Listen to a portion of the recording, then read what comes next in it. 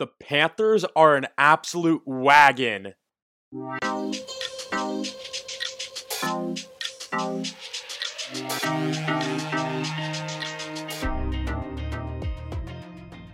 Hey, what's going on, guys, and welcome back to another episode of Dylan's Discourse. And first, let me just say happy Thanksgiving, everyone. Hope everyone's having a great day, spending some time with family, eating some great food. Just hope it's a great day for everyone. But my oh my, are the Florida Panthers a great team? And I wanted to just put this episode out and say I am thankful for the Florida Panthers and that we finally have a great team to root for here in South Florida. And let me just say the fans and the people of South Florida are finally starting to realize. I went to this game last night against the Flyers, and the crowd was just phenomenal. I'm sure it's going to be amazing against Seattle this Saturday night as well, but people are finally starting to pick up and realize, hey, we have a contender here. And the crowd, hearing the noise, hearing the Let's Go Panthers chants, it was just kind of amazing to see. Kind of just made me smile the entire game while I was there. And so let's talk a little bit about what has gone into this season. They're 14-2-3 on the year. Nothing short of phenomenal. And they're the second team ever to win their first 11 games at home in the season. They can go ahead and break that record this Saturday against Seattle. And a really great chance to do that against the Seattle team that's kind of been struggling.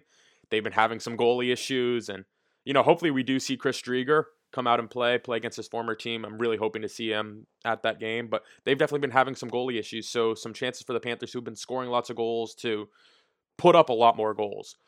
But what has gone into this team? And, of course, we had the Coach Q firing.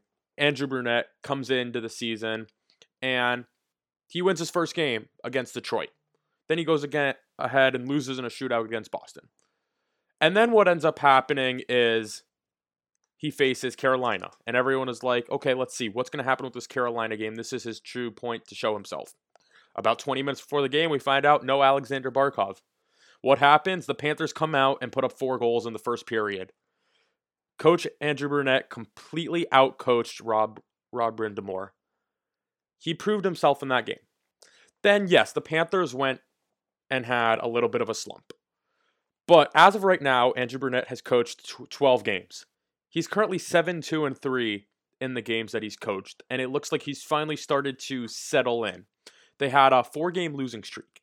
Yes, it wasn't great. Brunette made some questionable decisions, to say the least, playing Spencer Knight, a 20-year-old goalie, on a back-to-back nights, and having Sergei Bobrovsky be the backup for one of those nights when he was injured, and basically keeping Knight in for 6 goals against the Devils. Definitely a questionable decision. Playing Patrick Hornquist in a shootout, in a basically a do-or-die situation against the Penguins. Another questionable decision. But I think those are kind of growing pains that you get with a first-time head coach. But I don't think that's reasons to say he should no longer be the coach. I've seen some tweets, some people unhappy, at least when they were losing, saying that he shouldn't be the coach anymore. But I want to say why he should be the coach. While he's made those questionable decisions, the Panthers are still playing great hockey. In those 4 games that they lost, I never really felt like they got outplayed. They really got completely goal lead against the Rangers. The Devils game, that wasn't great, but a lot of bad bounces that went against the Panthers, kind of unlucky. You have Pittsburgh and Tampa both going into at least overtime. You see they had a great comeback, came back down from 2-0 against Tampa. And so what's happening is Brunette has really kept the same system, I think, that Coach Quenneville had. And one thing that a lot of people were unsure about is people loved the lines that Quenneville was able to put out. And they loved his in-game switches that he could make. But Brunette has done a really great job with putting some of the lines together. Especially now we have Barkov hurt. He's probably out for another 1 to 2 weeks, I saw got reported earlier. But the lines that he's been able to put together, they've just worked. They've clicked. I mean, you have Huberdeau, Bennett, Duclair, which, yes, it worked last year, but they tried it out this year and it's been working as well. You have Lundell playing 2C with Verhaeghe and Reinhart on the wings. All of the lines, and you even go into the depth, the 3rd and 4th lines, they're working. Ryan Lomberg looks like a great player on the 4th line. And anything that Brunette seems to do with these lines is kind of working. So to me, to say to get rid of a coach after 12 games, it's just silly to me. I had always said any coach that they were going to bring in was going to need some time to really settle in. You're throwing a brand new coach onto a team in the middle of a season. It wasn't going to work out perfectly. It was going to take some time to make adjustments and get used to the players, getting familiar with the players. But Brunette, already knowing the players, he just needed a little bit of time to settle in, and it looks like he has now on a win streak at home. Everything's working. Let's get into some of the players and what I've seen, at least in the players. And let me start off with Carter Verhaeghe. He's got 15 points in 19 games.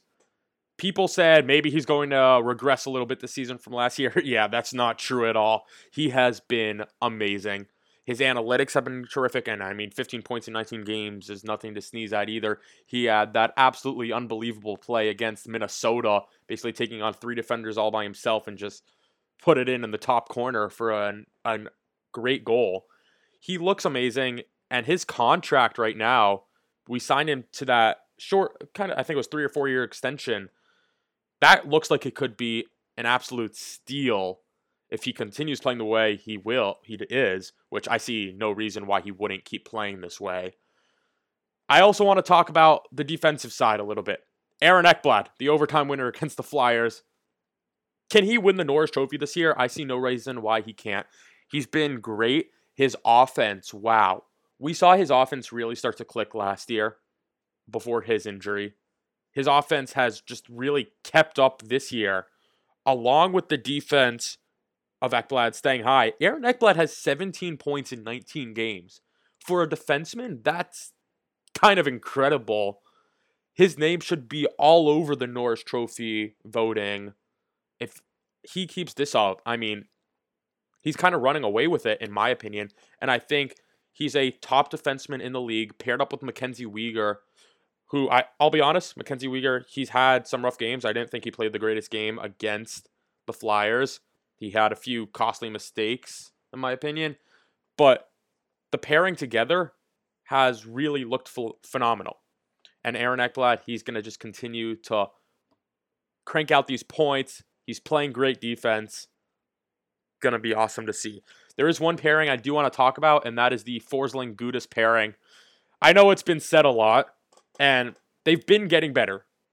But there was a period of time where it was just not good. It seemed like almost every goal against, they were on the ice for. And there were kind of talks about splitting them up, possibly playing Ekblad with Montour and going back to that Weegar-Forsling pairing that we saw work last year in the playoffs and in the regular season once Ekblad got hurt. But I think in the last 3-4 games, personally, they have looked well. They've played well, and I see no reason why to really go away from them at this point. Forsling had maybe one of his greatest games of the season against the Flyers last night. And Gudas, I thought he made some really nice defensive plays. And I think we do see as well, they start to play with some other guys because the 6th defenseman, whether that's Lucas Carlson or Kevin Connaughton, the bench kind of starts to get shortened a little bit and they stop playing. So Brandon Montour goes up and plays with one of Gudas or Forsling a little bit. And that seems to work as well. But as of right now, no reason to move away from Forsling-Gudas. One other player, I mean, all-star easily, Anthony Duclair. Wow, what can I not say about him would be an easier thing to talk about. He's been absolutely unbelievable. Another person who has 17 points in 19 games, he's got 9 goals on the year. Do you remember last year when he was putting up lots of points, but he was struggling to score goals? He was almost kind of cursed. This year, the goal scoring has been there. And almost every single goal he scores is kind of like a highlight reel goal to me. His puck handling has been working great, and he is using his speed to just get behind the defense so easily. Anthony Duclair is going to be an all-star this year, and he's a top player in the league easily.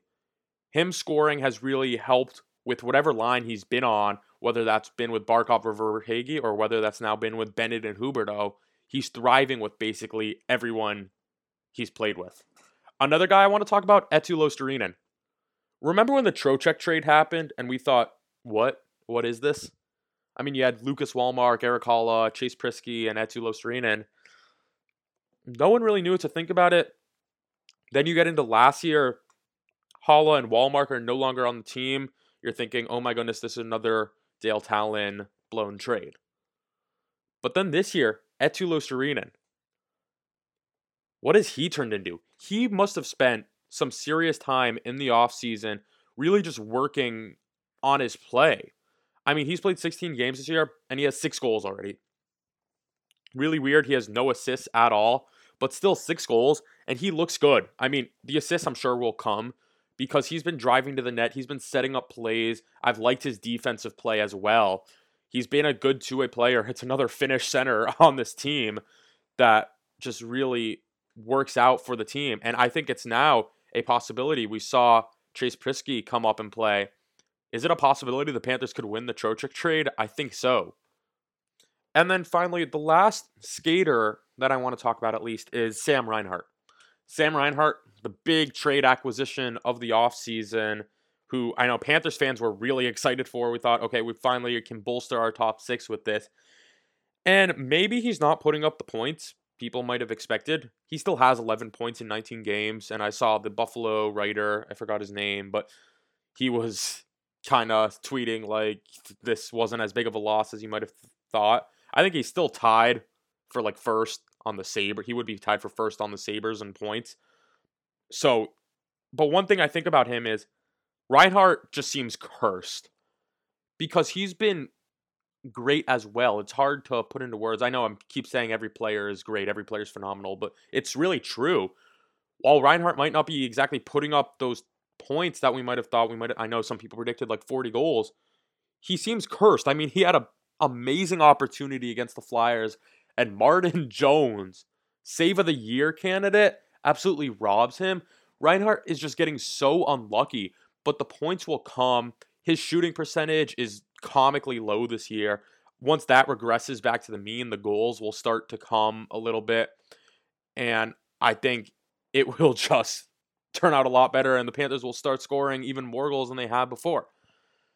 Let's go towards the goalies now and talk about what I've seen. Sergei Bobrovsky, still insane. There's no way else to put it. He's basically giving up 1 or 2 goals every game. He did give up 4 goals against Minnesota, but he still dominated that game, and 2 of those goals came when it was a 6-on-5. Minnesota, one of the best 6-on-5 teams in the league. They had like back-to-back games where they scored 2 goals 6-on-5. But Bobrovsky has been incredible, finally looking like the 10 million goalie we paid him to be. The one thing I would like to see is maybe breakaways a little bit better. Him closing up the 5-hole on breakaways, because it seems like that's how he always gets beat. Is there's always a game where he gets beat on a breakaway 5-hole. And I don't know what it is, but Spencer Knight I've also seen get beat a few ways like that this season as well. But I think that's something that can work on. But his just overall play style has been great.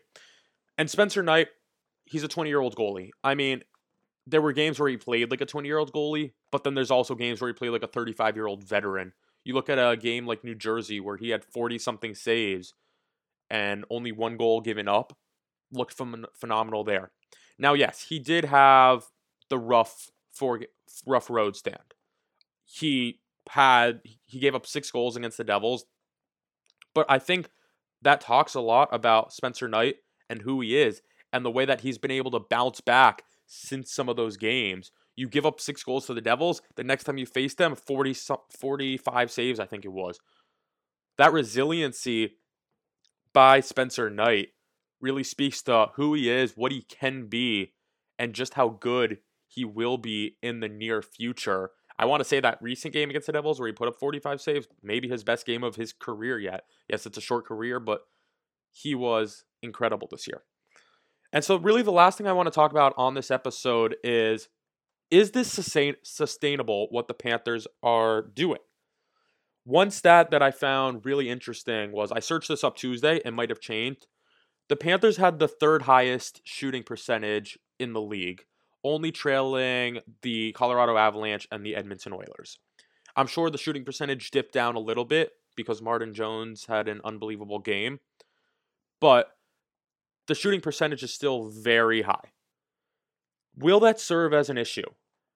I don't necessarily think so, because a lot of the scoring opportunities that the Panthers have been getting have been high quality. They're shots that you think would go in, which is why I'm not expecting the shooting percentage to really drop off in a massive way. I think the shooting percentage will still stay around where it's at. It's something like 12%, I believe, right now. And while that's high compared to the average of the league, I don't see a reason for that to dip down. I think what the Panthers are doing is sustainable if they keep getting these high danger opportunities and keep scoring goals. They do have a few snipers on this team. I mean, you've got Frank Vetrano, you have Owen Tippett, you have Anthony Duclair. Those are all pure goal scorers, in my opinion, that I think can keep that shooting percentage high. And I don't see a reason why it's not sustainable. So for now, I just think we sit back and enjoy the ride. And we hope Saturday night that they can go on and break this home record. I know the record of 4 goals in a game to start the season at home got broken last night against the Flyers, but they're still looking for those wins. They keep moving on. They're top of the league right now, at least in points, not points percentage, but in points, they are top of the league. That's going to keep continuing, keep winning, and playoffs soon to come. I know we're only 20-something games into the season, but never too early to start talking about the playoffs. I hope everyone has a happy, safe Thanksgiving. Eat lots of food. Have a great time. Watch some football. And I'll see you on the next episode. Have a good one, everyone. Peace out.